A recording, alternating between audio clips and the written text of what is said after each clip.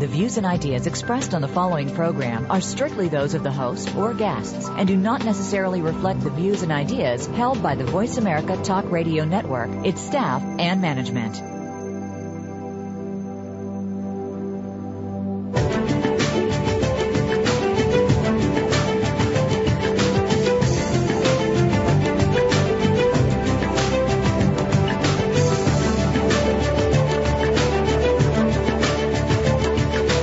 Welcome. You've entered the realm of 1111 Talk Radio. Your host is Simran Singh. It's time to discover your own language with the universe. Learn to empower yourself, broaden your mind, open your heart, and discover who you are. Now, here's your host, Simran Singh. It's wonderful to have you this evening. I have an exciting show, and we're going to be talking about dreams and dreaming, which is a topic that we all tend to encounter from time to time because many of us have dreams, and sometimes they make absolutely no sense at all to us, and other times we're able to discern the meaning out of them. That's the whole thing, isn't it? More and more people in all walks of life are looking for that bigger story of their lives or trying to make meaning out of the things that are showing up in their lives, whether in the dreamscape or in the worldscape. And to access that hidden logic of events and that deeper reality between our ups and downs of everyday existence is where we tend to want to go. In this new time, we have the opportunity to participate in a really more gifted and generous version of ourselves. We have the opportunity to start to become and truly experience the multidimensional human. But in order to do this, we need to marry contemporary science with the techniques of Paleolithic psychology, which are conscious dreaming and hypersensory perception, and the care of feeding the soul. You were born to fly, and in dreams, you remember that the soul has wings. Our guest tonight is going to talk a lot about remembrance because that is a big part about dreaming. He is the world-renowned dream expert and best-selling author, Robert Moss, and has written numerous books on dreaming, including Conscious Dreaming, Dream Gates, Active Dreaming, The Secret History of Dreaming, just numerous books to really help people understand what the whole dream world is about. So without further ado, I'd like to welcome Robert Moss to 1111 Talk Radio. It's good to be dreaming with you, Simran. Absolutely, and that's a great place to start. Which one are we doing? Are we dreaming, or is this real? Well, that's a strange question, isn't it? Because from a dreamer's point of view, the dream world is the real world. I met early on in my peregrinations in this country. I wasn't born in this country, of course. I was born in Australia. But I learned early on amongst the Six Nations of the Iroquois or the Longhouse that in their traditional talk they say that the dream world is the real world, the physical world is the shadow world or the surface world, that the dream world is where you get in touch with the true teachings, the true knowledge of what it's all about. It's where you come into contact with the origin of things that will happen in this waking reality. That's a perspective that is not unique to them, of course. It's a spiritual perspective common to many traditions. In my native Australia, the first peoples, the Aborigines, say something very similar. The dream time, which they also call the all at once, the place outside time, which is always now time. That's the place where you meet the wise ancestors. That's the place where you remember what it's all about. That's the place you want to be in contact with. The Aborigines also say that your personal dreams, not to be confused necessarily with dreams as understood in Western psychology, but your personal dreams can be your access to the dream time, which is about more than individual dreams. It's about, being where you want to be. So, we're talking now, and from a certain point of view, we're talking within a dream now. I think we're physical. I think I'm physical. I'm holding a phone receiver in my hand, and I'm feeling the comforts and discomforts of physical life. But I think although I'm in a physical body at the moment, I think nonetheless I'm in one of the many levels of dreaming. You've said a lot there, and so much of what you said really opened some doors for me in my mind that I hadn't thought about before, and I'd like to go back and review a little bit of that. So the dream world is our real world. It's our higher self world, our world of wisdom. And you said our physical world is the shadow world. And that, when you said that, it was like a click went off in my head because that's what we experience in this physical reality. We experience our shadow. We experience our angst. We experience the emotions and the experiences that challenge us. The world outside looks very difficult and sometimes harmful or fearful. And so it does seem that this physical reality is supposed to be that sort of dream then, if you're saying it's the shadow world. Well, I was struck by your name, Simran. I mentioned it to you just before we came on the show. Simran, as I understand it, means remembrance or remembering.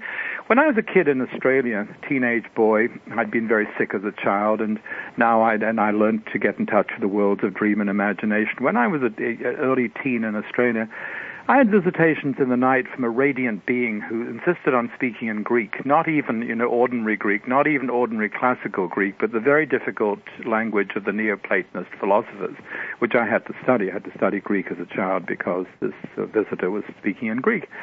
And he said to me when I was a boy, he said, all real knowledge is anamnesis. You can actually find that word in English. It means remembering, but it means remembering with a special spin in Neoplatonist philosophy. It means that remembering in the sense of remembering what belongs to us on the level of soul, spirit, and mind before we come into the body, remembering what it's all about, remembering what we agreed to before we came into this life, remembering the deeper life, and carrying that knowledge and acting on that knowledge in the world. And, I've had my stops and starts in life, but since that stage in my early life, I think I've understood that what I wanted to do was gain access to that level of knowledge and help other people gain access to it also. It's not about saying that this world is illusion or shadow. I was quoting the Iroquois, quoting the Six Nations of the Iroquois on that.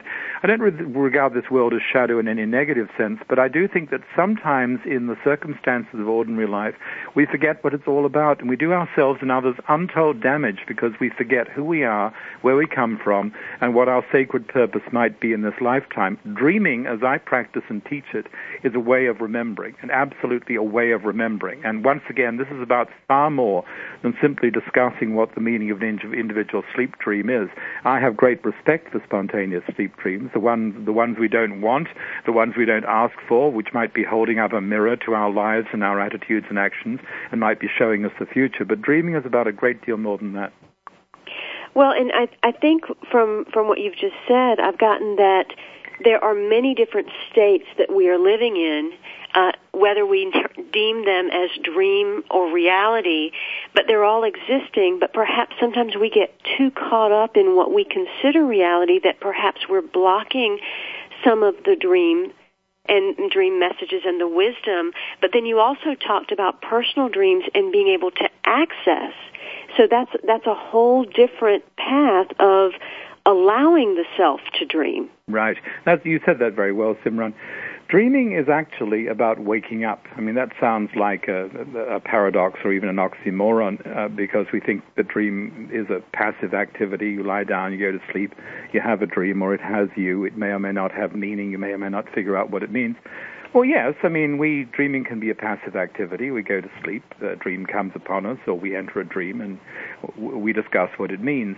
But actually, in waking life, we're in the condition of sleepwalkers quite often. We don't really know what it's all about. We're so caught up in schedules and agendas and other people's definitions of reality and getting through and trying to pay the bills that we forget that there is a deeper logic to our lives. Dreaming, I repeat, is for me a process of awakening. Actually, in the language of ancient Egypt, the word for dream also means awakening. We transliterate it as reswet, R-S-W-T. In ancient Egyptian, they did a lot of dreaming. The very idea of dream is that of awakening, waking up to the deeper logic and purpose of things. And this is what I do. I mean, in the new book, Active Dreaming, I teach people to dream in several senses. I teach people to do a great deal more with their night dreams than we ordinarily do, not just ways of coming at their meaning, but ways of bringing energy and guidance from the dream state into waking life, ways of sharing dreams that deepen relationship and add juice to the day. But I also teach people to dream consciously or lucidly. I mean, to enter the dream state wide awake and conscious and stay there for a while and have an adventure.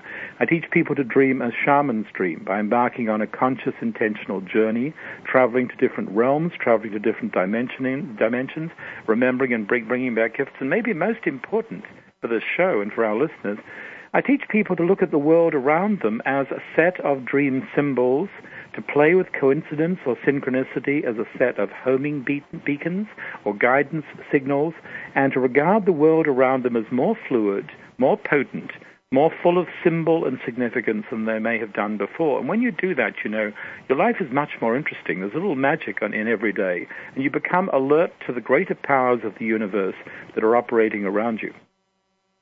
Well, and you have touched on something, again, that's very important, and it is that a lot of people are sleepwalking in a sense that we get caught up in our day-to-day lives, stuck in that rut, or we've kind of given up a sense of hope just because of what we felt life has dealt to us. But through allowing ourselves to dream, we do reawaken something, or at least we allow a kindling of the fire within to come back alive. And intention is a big part of that. You use that word, and throughout the book you speak a lot about intentional dreaming or active dreaming, and that being so necessary in the reality creation process. I think our life turns on intention. It turns on choosing and becoming aware that we have choice. One of my personal mantras is choose the day. I mean, choose what you are going to be, what attitudes you are going to carry every day of your life. Choose at every turning how you're going to respond and how you're going to receive and welcome or fail to welcome the world. I mean, I travel a lot. I notice that I do much better when I choose, when plans are screwed up and go awry, to look for the opportunity in getting off plan, for example. So a lot of it is indeed about intention. I mean, to become an active dreamer in the circumstances of life, we want to remember that we always have this freedom. However tough things get, we have the freedom to choose our attitude, choose the intention we bring to the day, and when we do that, we choose our experience. A lot of quantum physicists do talk about the imagina cells and how much of our life is guided by the degree we allow ourselves to imagine and feel those visions, or what you might call, I guess, the dreams. Are visions also the dreams? Yes, I mean, for me, it's all a spectrum of consciousness. It's all a spectrum of dreaming or forgetting to dream, and I don't make sort of hard and fast distinctions between these things. In common talk, we talk about dreams as if they're sleep experiences and visions as if they're waking or hyper-awake experiences. But in the languages of humanity, there's not a hard and fast distinction between these things. What is true, I think, is that our imagination shapes our experience of everything. And if we don't recognize that we are guided and controlled by images, then we're losing out, because we don't experience the world directly. I mean, here physicists and mystics and shamans are all of one mind. We experience things in the way that we are able to perceive, to see, to imagine them. I remember an account of Captain Cook arriving at an island in the South Pacific, and no one saw his sailing ship in the 18th century because the people he was encountering did not believe in sailing ships. They didn't know that they existed, and they literally could not see the sailing ship when it came over the horizon. We're a bit like that. Things that we cannot imagine, we do not see for a while. But when we imagine more richly, then we are able to shape the reality that we inhabit, and life becomes very interesting indeed. So a lot of this is about growing the practice of imagination, learning consciously to grow the way that you work and interact with images. I mean, this is very practical stuff. It might have sounded a bit abstract up to this point, but let's put it in the context of the body, of medicine and healing for a moment. There's a growing consensus in many areas of medical science, particularly in oncology, that images can heal the body, that if we can give our mind, give our focus to an image the body can believe in that moves the body in the direction of health, then the body will produce the right chemicals, the body's functions will alter, as if the image that we are putting to the body is a physical event. It's as straightforward and as radical and as important as that. The body believes in images. If we can shape our minds and put our minds on the images that bring healing, the body will behave accordingly. I think it's like that in the larger context too. So we want to grow our imagination. One of the most practical statements I have ever heard was from the great Bengali poet Rabindranath Tagore, who said, "The stronger the imagination, the less imaginary the result." The stronger the imagination, the less imaginary the result. Exactly. My guest today is Robert Moss. He is the world-renowned dream expert and author of numerous books, Dream Gates, The Secret History of Dreaming, Active Dreaming, Conscious Dreaming, and he speaks about dreaming being the waking up to sources of guidance, healing, and creativity beyond the reach of the everyday mind. Through dreams, we begin to recover knowledge of our origins, our prehistory, and our purpose in our present lifetimes. This could include remembering our sacred contracts, the missions we agreed to fulfill before we came here, and our soul families.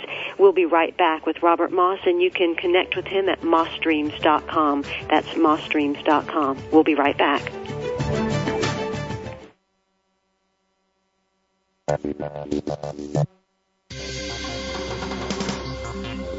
Your online community for positive change. Seventh Wave Network. Have you seen 1111? Do you wonder why certain numbers keep showing up in your life? 11, 111, 22, 33, 444. People all over the world are seeing 1111 and learning the language of universal communication. Subscribe to 1111 Magazine today. www.1111mag.com. 1111 Magazine is a bi-monthly print publication that offers a rich multi-sensory experience. As you engage with experts and topics of consciousness, become enlightened, empowered, and energized, so you live a passionate and authentic life of conscious choices. 1111 Magazine, a daily staple for lifting the mindset, discovering the heart, and stepping into conscious living. 1111 Magazine. Order now at www.1111mag.com. 1111mag.com. Hi, this is Randall Libero, host of Spirit of Film Conversations. I hope you'll join me each week as I explore how movies and media are changing the way we think, live, relate, and dream. My program showcases today's independent and visionary filmmakers and their personal and artistic journey to bring their vision to the big screen, television, DVD, or streaming video on the Internet. We also cover subjects on new media and the Internet, tech news and developments in digital production, and about the groundbreaking ways people all over the world are creating a brighter future using the tools of streaming video, social media, and portable devices. So I hope you'll join me every Wednesday at 11 a.m. Pacific and 2 p.m. Eastern. Also check out my website at spiritoffilm.net to find out more about the show and my guests each week. And thanks for listening to Seventh Wave and being the change. The new home for visionary positive change. Seventh Wave Network.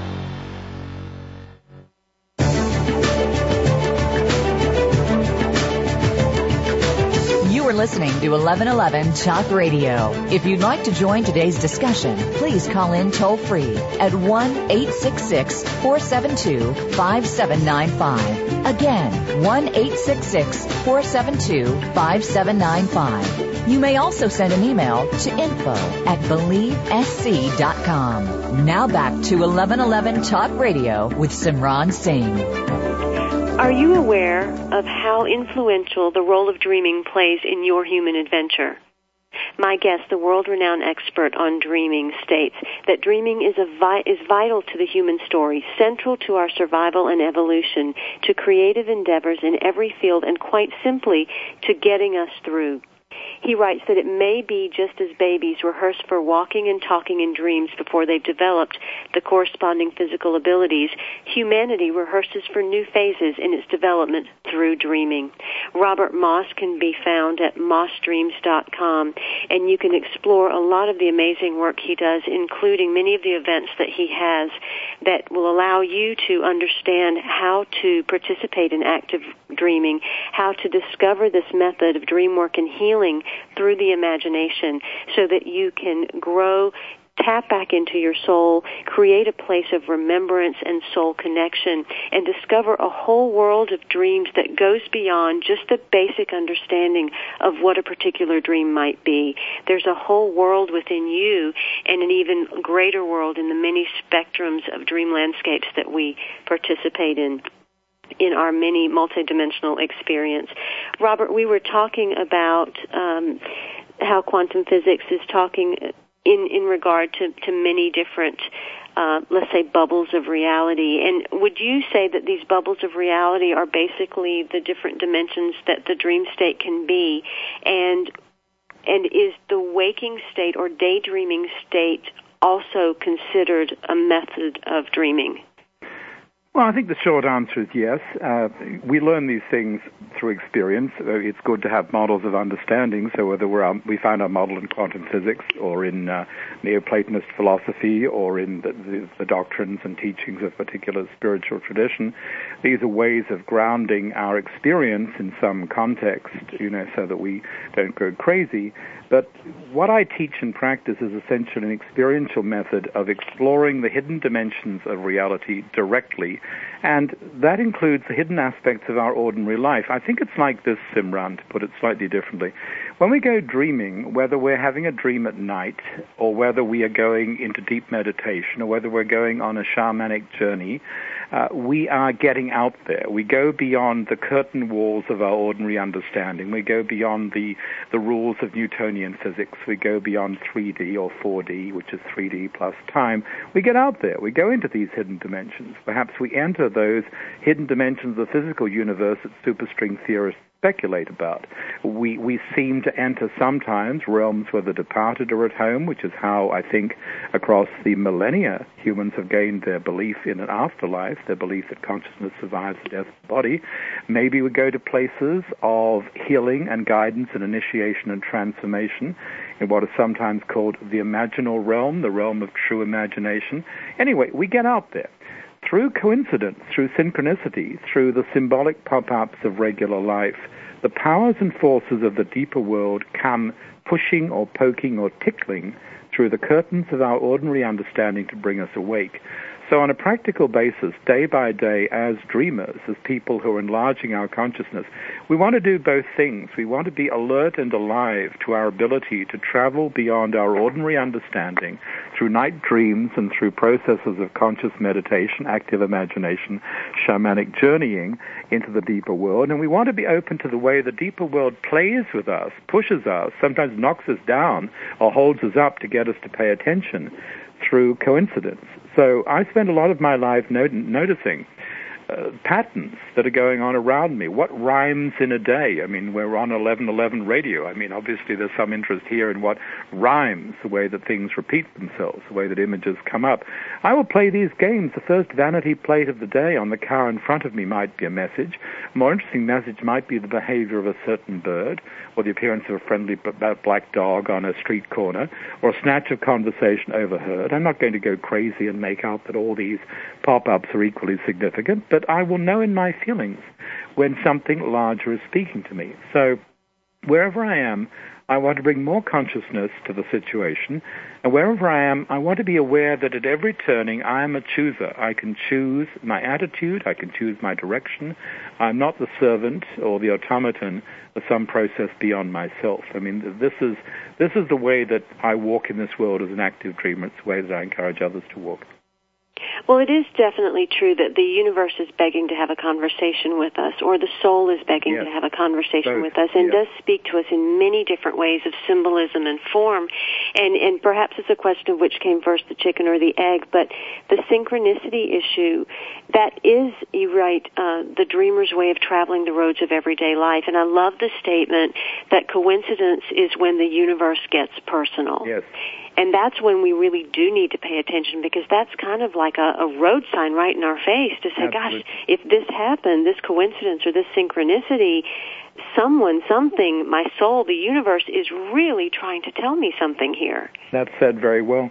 One of the things I say to people who are suffering a dream drought, and a lot of people in our society are suffering a dream drought in the sense they've lost connection with their night dreams, I say to them, well, you don't have to go to sleep to dream. One of the things that you can do is you can just pay attention to what's going on around you in the course of a day. And there are a couple of very practical and helpful ways that you can do this. The first is you might have a theme on your mind. You might have a question for your life. You like guidance on such and such. You like guidance on the job interview. You like guidance on your marriage. What is your theme?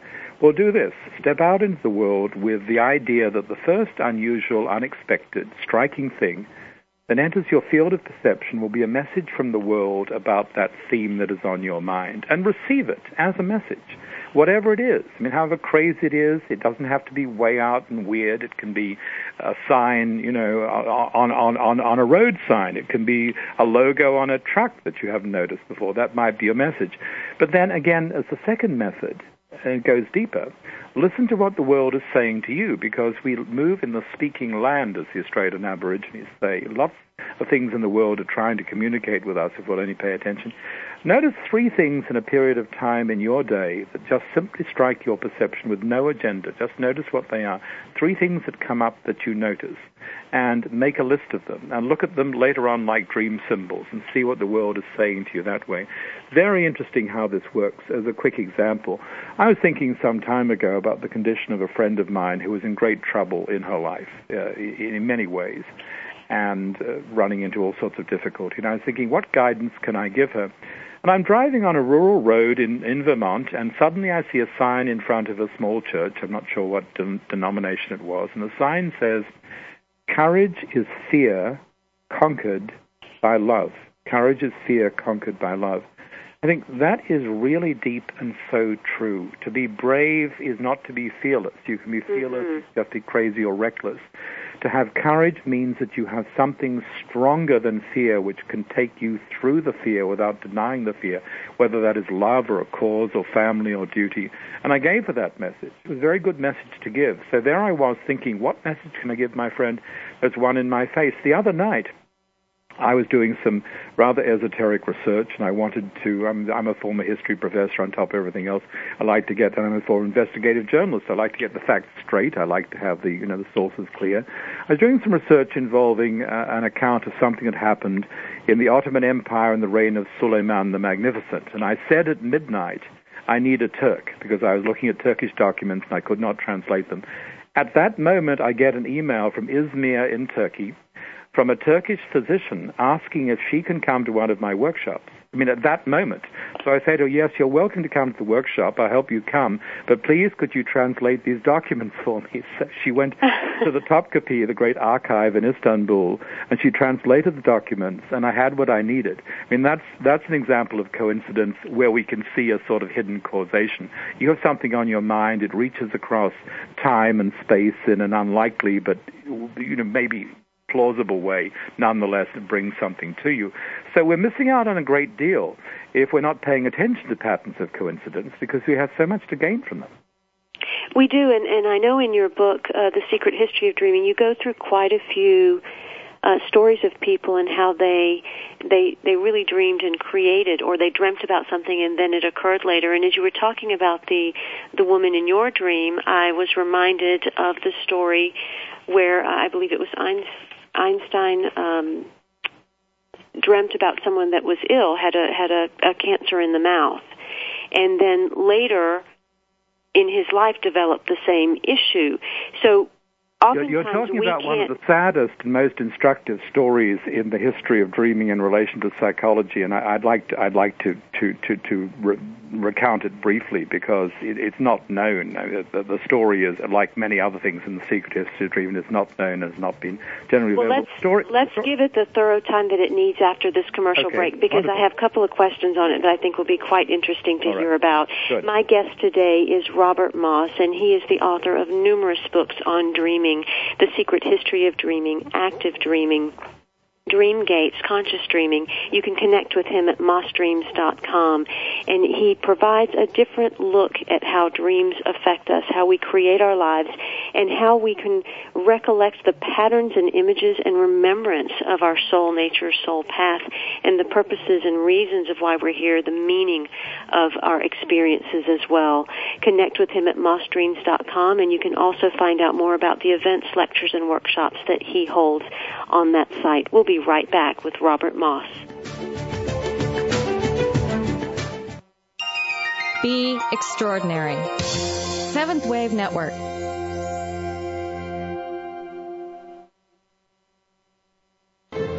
Have you seen 1111? Do you wonder why certain numbers keep showing up in your life? 11, 111, 22, 33, 444. People all over the world are seeing 1111 and learning the language of universal communication. Subscribe to 1111 Magazine today. www.1111mag.com. 1111 Magazine is a bi-monthly print publication that offers a rich, multi-sensory experience. As you engage with experts and topics of of consciousness. Become enlightened, empowered, and energized so you live a passionate and authentic life of conscious choices. 1111 Magazine, a daily staple for lifting the mindset, discovering the heart, and stepping into conscious living. 1111 Magazine. Order now at www.1111mag.com. 1111mag.com. Are you feeling slammed and suckered in today's stock market? If so, then you need to tune in to Profitable Investing with Jordan Kimmel. Every Thursday at 8 a.m. Pacific Time, Jordan Kimmel will train you in what you can do to beat up the big boys on Wall Street, as well as share his secrets to success so that you can buy and sell like a profit-pumping pro. Grab the bull market by the horns and listen to Profitable Investing with Jordan Kimmel. Every Thursday at 8 a.m. Pacific Time, right here on the Bottom Line in Business Talk. Voice America Business. Listening on a higher dimension. Seventh Wave Network.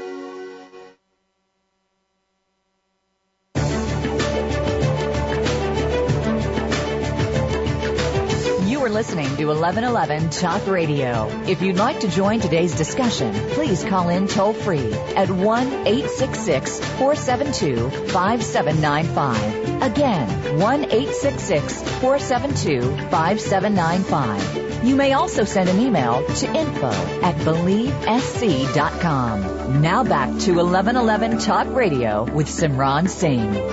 Robert Moss, world-renowned dream expert, was born in Australia, and his fascination with the dream world began in his childhood when he had 3 near-death experiences. At this time, he first learned the ways of the traditional dreaming people through his friendship with Aborigines. A former professor of ancient history, he's also a novelist, journalist, and independent scholar, and his books are published in 21 languages. There are numerous books that you can access, including The Secret History of Dreaming, Dream Gates, Conscious Dreaming, and Active Dreaming, and he's got a new book coming out as well later on this fall. You can connect with him at mossdreams.com. That's MOSS dreams.com. Robert, we were talking about one of the stories that you're going to go a little deeper into, and the primary reason that I asked this question before you go into the story is because so often they say that we can't see ourselves, we can't truly see ourselves from the perspective that we need to, so we dream about other people, but usually in the dream it's always about us. And in this particular story, he diagnosed something that was going on with the patient, but then he later also ended up with the same issue in his mouth many years later. Right. So are our dreams also symbolic mirrors that may be happenings that would occur to us later in life, even if we're dreaming about someone else? Well, fine. Let's deal with the general question, then we'll get to the specifics. So the story is the story of Freud, actually. Okay, Freud, yes. Story in terms of the history of psychology and the psychology of dreaming, and one that's not generally known, so it's hugely important. But let's put it this way. Dreams are personal and transpersonal. Yes, I can look at whatever's going on in my dream as an aspect of myself. I can look at all the characters in my dream as aspects of myself, which is what Freud should have done in the case of the dream that we're about to discuss. However, and that might be fine. However, the dream might also be about other people. We get out and about in our dreams. We meet other people. This is the understanding of ancient and indigenous cultures. And it's the experience of active dreamers who do a lot of dreaming and become aware of what's going on. We meet other people. It's as simple as that. So what's going on in my dream is not necessarily just an aspect of myself or even just an aspect of the collective unconscious. I might have had an encounter with another person. I might also, for example, have had an encounter with someone who's no longer physical in the sense that they died and passed on. They've come to visit me or I'm visiting them. That is one of the most natural and ordinary and important facets of dreaming in modern life. The number one reason why people tell me their dreams outside workshops is they've dreamed of a departed loved one or family member. They know it's for real, and they need confirmation and reassurance that this is a possible encounter. It's not weird or wacko, and that they can do something about it. So, to cut to the chase, dreams are both personal and transpersonal, and because there can be many levels of meaning to a single dream, we don't want to jump to a hurried conclusion about what is going on in one dream. It might be more than we initially think. One of the things going on in dreams on a routine basis, if we wake up to it, is we see the future. When I consider any dream of my own, one of my first questions is, where did I go last night? And if I went into the future, which I often do I like what happened? If I like what happened, how do I get there? If I don't like what happened, how do I avoid the possible future I saw? So that's just a general quick perspective on dreaming as both personal and transpersonal. Now to the story. This is the story of Sigmund Freud.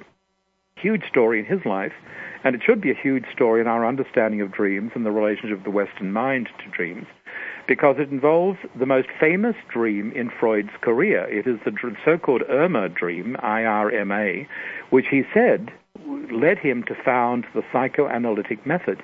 He analyzed a dream of his own. He liked to analyze his own dreams, which is a good thing. Don't listen to anybody talk about dreams who doesn't work with their own dreams, and Freud was good in that respect.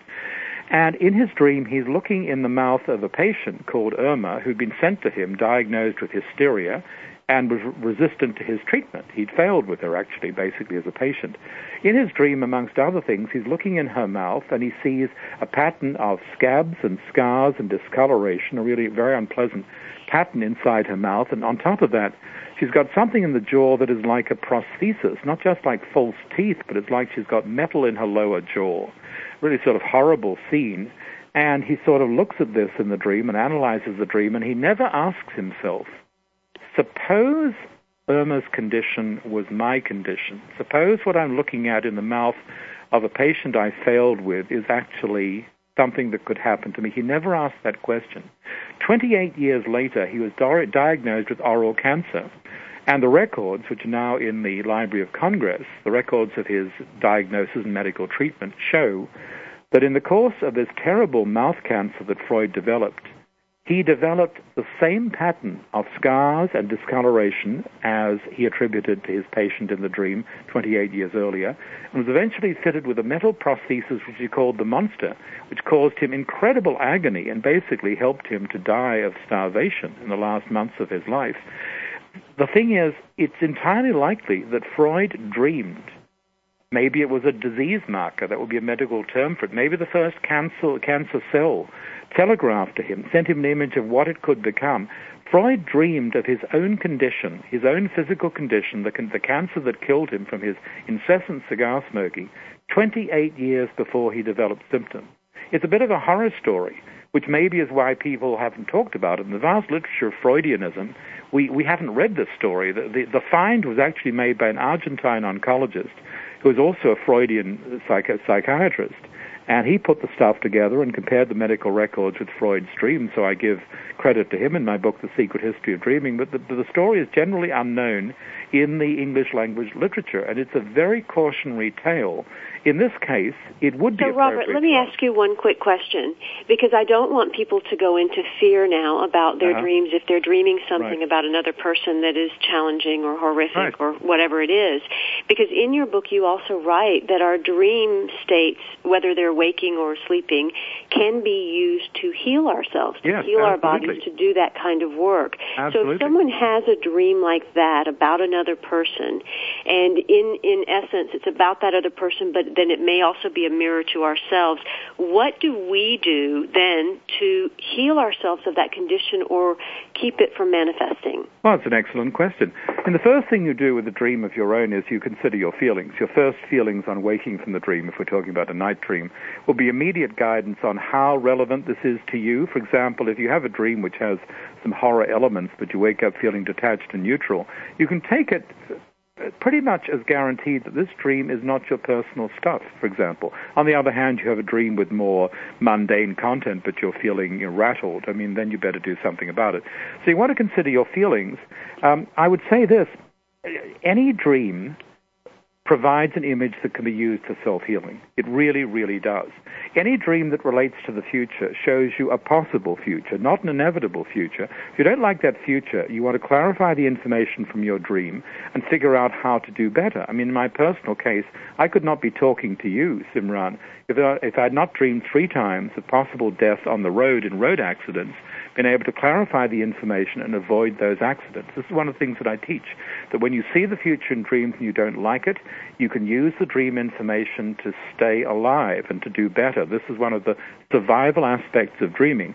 When it comes to healing, back to your question, any image you have can be used in the direction of healing. Example, A woman I know, a famous artist, I obviously won't name her, was terrified by dreams of spiders that were getting bigger and bigger. She associated them with cancer. She'd had cancer. She hoped she was in remission, but the dreams were telling her there was still a problem. And in one of the dreams, the spider is enormous and gross, and it's jumping all over her art studio, and she doesn't want to be there. She asked me for help. I said to her, okay, I want you to go back inside the dream. She's not enthusiastic. I say to her, and we're sitting in her house, I will come with you. I'll hold your hand. I will do nothing if I can, except be your big brother, your bodyguard, and watch over you while you face the spider and see what is to be done. So I'm encouraging her to do what is a core technique in my active dreaming approach. Go back inside the dream, confront the image, confront the scene, see what needs to be done on its own ground. The artist goes back into the dream. She's sitting on the couch, wide awake and conscious. Her intention is to use the energy of her fear to go back into the scene with the colossal jumping spider. She is there. I'm with her. I see it. It's like a cinema scene. We're sitting on the sofa, but our second bodies were inside the studio facing the spider. The spider becomes gigantic. She's scared, she's terrified, she's crying, but she stays her ground. She faces it. The spider, after what seems like a very long time, shapeshifts, becomes a radiantly beautiful woman, maybe a form of Spider Woman, a Native American form of the goddess. And the spider says to the dreamer, because you found your courage, I give you the power to shapeshift the energy web of your body so you don't need to get cancer anymore. And I give you the power to shapeshift the energy field of your life so you will enter the most healing and creative period of your life. Both promises were fulfilled. When she went back to the doctors for a biopsy, she was cancer-free, and in the time since that dream, she's entered the most creative phase of her very creative life. That's an example of taking an initially terrifying image and working with it in the direction of healing. We don't want to ignore our fears and shut them in a closet. Take the energy of the fear and do something with it. That is incredibly powerful. Thank you, Robert, because that's going to be so helpful to so many people take that fear and then just hold it rather than realizing that they can transform it, that they can go deeper into the story and find out the real ending rather than stopping midway through the movie. Exactly. Well said. So what happens to the energy body during the course of dreaming, whether it is the waking process of dreaming or the sleeping dreaming? Is there something that goes on with us? Yes, we travel beyond the body. People are interested in out-of-body experiences or not, there's an astral projection or not. I will say to such people, who are many, you want to know how to travel beyond the body and the brain. You want to know how to travel beyond the rules of physical reality. Don't sweat it. You do it every night in your dreams if you just pay attention and notice the after effects. There are people, whether or not they remember a lot of dreaming, who wake up exhausted, drained in the morning. That is because, from my point of view, they've been traveling around in their energy body on a relatively dense level, so they come back feeling jet-lagged because they did a lot out there during the night. Whether or not they remember what they did, they have the hangover, they have the after effects, they have the jet lag. Dreaming is one of the ways of getting to understand something basic about humans. We are not just physical bodies and brains. We have subtle bodies, energy bodies on different levels. In some traditions they talk about, many of these, maybe 7 of these. 7 would be a common number in both in the Sanskrit Hindu tradition and in Neoplatonism. Well, we have many subtle vehicles or vessels of soul and spirit, and guess what? When we go dreaming, we travel. We're not disembodied. We get outside the body and we travel in an energy body. And depending on how much dense or heavy energy we are carrying, we have experiences of a different kind. So this is one of the ways we learn about such things. I wrote a book called Dream Gates, which amongst other things has my best attempt to date at providing an anatomy of how these things work. A practical anatomy with terms that we can work with, describing the different levels of energy involved in these experiences. My guest today is Robert Moss, and he is the world-renowned expert on dreaming, having written several books, many of which have been published in 21 languages. You can connect with him at mossdreams.com. If you are having an issue of not dreaming or not being able to remember your dreams, Robert has a step-by-step process to help ease your way into renewing and refreshing your relationship with your dreams. Number 1, set an intention for the night. Write down the intention so that you are very clear on it. Let it have some juice so that you know what it is, and make sure you have the means to honor it, so that if you wake up, you have a notebook or something beside your bed to take notes. Number 2, practice conscious entry into your dream space so that you get used to going into that space and you don't need to go to sleep in order to dream. Number 3, play with the dreamlike symbols of everyday life and allow yourself to notice those even in your waking state. And number 4, be kind to the fragments. Don't give up on the fragments of your night dreams. These wispy traces can be exciting to play with, and as you play, you'll find you pull more and more back from the forgotten dream. We'll be right back with Robert Moss, mossdreams.com.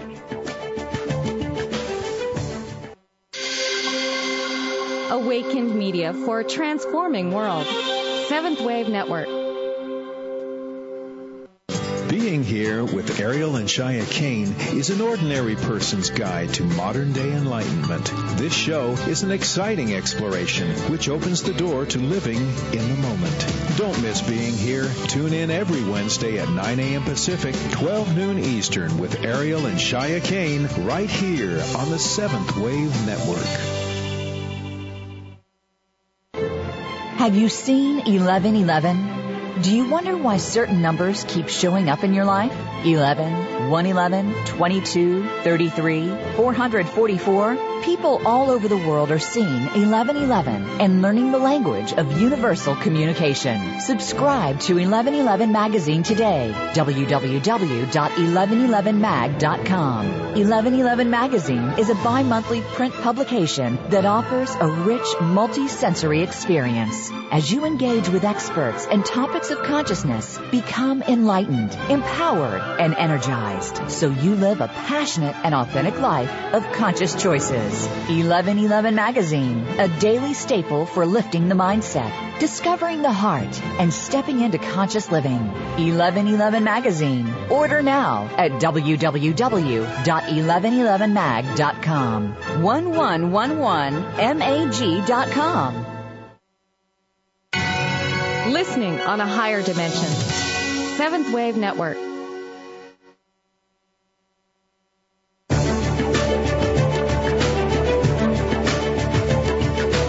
You are listening to 1111 Talk Radio. If you'd like to join today's discussion, please call in toll-free at 1-866-472-5795. Again, 1-866-472-5795. You may also send an email to info@believesc.com. Now back to 1111 Talk Radio with Simran Singh. The process of manifestation begins with a movement or intention on the spiritual plane that is projected toward physical reality through images, the facts and events of the imaginal realm. By entering the imaginal world through dream travel, we can become active participants in this process and co-creators of the circumstances of our lives on Earth. As we learn to work with the hidden order of events, we come to recognize that it also reveals through the play of synchronicity in everyday life. As evolving beings, we will come to take dreams more literally and waking life more symbolically. My guest today is Robert Moss, and he is speaking to us about dreams, but we're going deeper than just the symbology of dreams, really allowing you to understand the power that you have in dreams and the choices that you make, whether it is to take the fear and go deeper into it to provide healing, or using it intentionally to start creating new opportunities and coincidences in your life. Robert, we were talking a little bit. I had gone through one of your scenarios of how to bring dreams back or help to remember dreams again. But what about when we have fragments where we just remember that tiny trace and we really want to remember what that dream was about? How do we go back and remember the whole thing, or what do we do with the fragments? Well, I'm a great believer in fragments. I mean, you've been going through a dream drought, but if you tell me you don't remember any dreams, I'm going to be a skeptic. I'm going to ask you, well, you have something, don't you? I mean, you have a sense of color, you have fragment of a song, you have something from the night. And it's funny what happens when we ask ourselves that question instead of just saying, I didn't remember my dreams again. Example, once I was working with a woman who was very depressed. She'd lost her job. She was going through a protracted dream drought. And she was at a 5-day retreat of mine, a creativity retreat, and other people talking about dreams, and she didn't have any. And she's sitting at the breakfast table, and she's really disgusted. And I say, well, wait a minute, I don't believe you when you say you remember nothing. And she looks at me and says, I really don't. I say, think again. Do you absolutely have nothing from the night? She says, she almost spits it out. She says, I have a blob. How's that? I say, how interesting. What kind of blob is it? Well, I don't know, she says. Well, what color is it? Is there a color? Oh, it's red blob. Well, like a blob of red paint? Yes, she says. Like house paint? Like oil paint, she says. Like an artist's oil paint. I say, well, what comes to mind when you think about a blob of oil paint? Suddenly she is back at 9 years old in the studio of her mother, a professional artist who has a blob of red oil paint on her palette along with other colors. And she's come to her mother because something terrible has happened and she desperately needs guidance and help. And Mom screams at her to get out of the studio. Don't you remember, you're not supposed to interrupt me when I'm working. Suddenly we are back in the beating heart of her life, age 9. And out of that came healing and understanding and recognition, all because we were able to work with a fragment that was only a blob until we started talking about it. Now, as I describe that process, I'm revealing something fundamental. We want to learn to talk about these things to people we can trust, to friends. I've invented a process called the lightning dreamwork process, which is meant to be quick like lightning. It's meant to focus energy. It lays down very simple protocols, very simple rules for sharing things in a supportive and spirited way with other people. We need a way of talking about these things.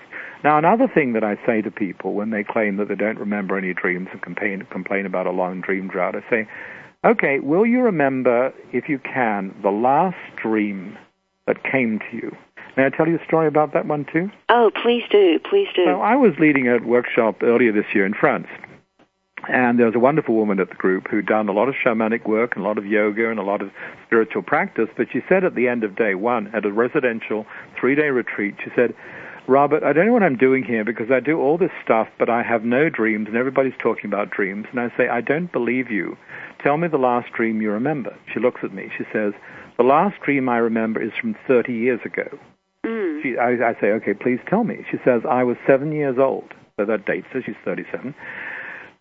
Tell me what happened. She said, well, I dreamed that a hand, a sort of disembodied arm with a hand, comes from behind a curtain. It's offering me chocolate, and I like chocolate, but I'm terrified because the hand is coming from behind a curtain.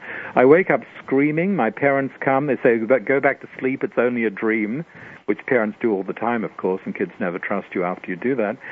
And so she prays, good Catholic girl, she prays to have no more dreams. And her prayers are answered for 30 years. She's had no dreams. So I suggest to her the same technique I suggested to the artist with the dreams of the spider. I say, I would love you to go back inside this dream, open the curtain, and understand what's going on. You're 37 years old, you're a grown woman, you've survived, can you do that? She's not cheerful, but she says, I'll give it a try. So she does the technique of dream reentry, which means you take a personal image and you go back inside it and you open a space and you confront whatever needs to be dealt with on its own ground.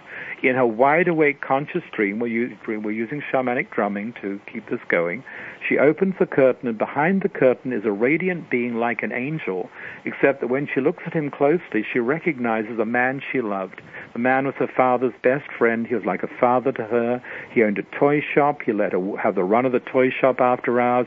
They shared stories. He says, it was you. Why didn't you show yourself? He says, I wanted to give you something sweet, but I couldn't show you your face, my face, when you were 7 years old, because you've probably forgotten. I was killed in a terrible car accident, and my face was mutilated, and I didn't know how to change it, and I didn't want to scare you.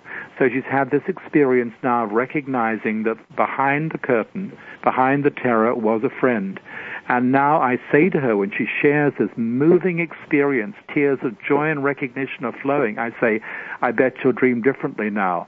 That night she dreams up a storm. In the morning at the breakfast table at this residential retreat, she can't wait to tell us her dreams. She says, my dreams are going through my mind like a high-speed train, one after another after another. She tells us 8 dreams at the breakfast table. So the woman with a dream drought is now full of dreams, and her soul has come back to her.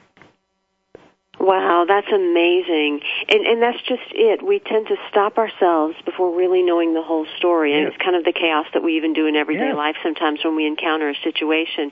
With that said, and I know we have a very brief amount of time left, what do we do with the children? How do we respond to them when they're dreaming? Listen up. There's the first chapter in my new book, Active Dreaming, is called Punch a Hole in the World. I borrowed the title with permission from my youngest daughter. When she was 4 years old, she said to me, Daddy, you know I go to a magical place called Teddy Bear Land? Oh, sure. You want to know how I go there, she says? Please tell me. Sometimes I take the sun gate, she says. Sometimes I take the moon gate. Sometimes I take the rainbow bridge. And sometimes I just punch a hole in the world. Now, that's the imagination and the natural shamanism of children. That's not because she's my daughter. That's what children have. Children, very young children, are our mentors and teachers on dreaming and imagination. Adults should not suppose that they know what these things mean better than the young child. The young child usually knows better because she lives closer to the dreaming. So the first responsibility is to listen. When there's something scary, we need to give kids a way to shift the fear, shift the energy right away, spit it out, make an image of what they didn't like, tear it up. Do something like shift the energy right away. We want to give them an ally for the night. The first ally is ourselves. The second ally might be a stuffed toy or a toy soldier or something like that. You say, this is your guardian for the night. You choose it. You choose the teddy bear. You choose the stuffed toy that looks like a dog or a tiger. You make that your guardian over the night so that if anything bad happens, you have a friend. You encourage them to give creative expression to their dreams. To draw refrigerator pictures, and far beyond that, encourage them to keep journals from as young an age as possible. Those will be treasure boxes later on. That's how it begins. It begins with the humility of recognizing that we have more to learn from young children about dreaming than we have to teach them. We don't want to analyze or interpret their dreams because they're bringing the dream world to us, but they need help and support, and sometimes their dreams contain messages that will require action by the adults in their world, because sometimes they, not being hung up on our inhibitions and rationalism and reductionism, they understand that they see the future and they see problems the family needs to know about that we need to listen to and act upon. So we need to be prepared to act on advisories they bring to us, which we do not get for ourselves. And what amazing wisdom has come from Robert Moss. Thank you so much for being on 1111 Talk Radio. I urge you all to connect with him at mossdreams.com.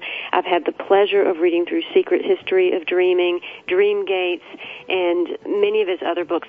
The Active Dreaming book is going to be an amazing book for you to read as well. So definitely connect with him so that you can start to understand that this is one of your soul languages waiting for you to access. Thank you, Robert, once again for being 1111 Talk Radio, and I will talk to you again next week. Until then, be well.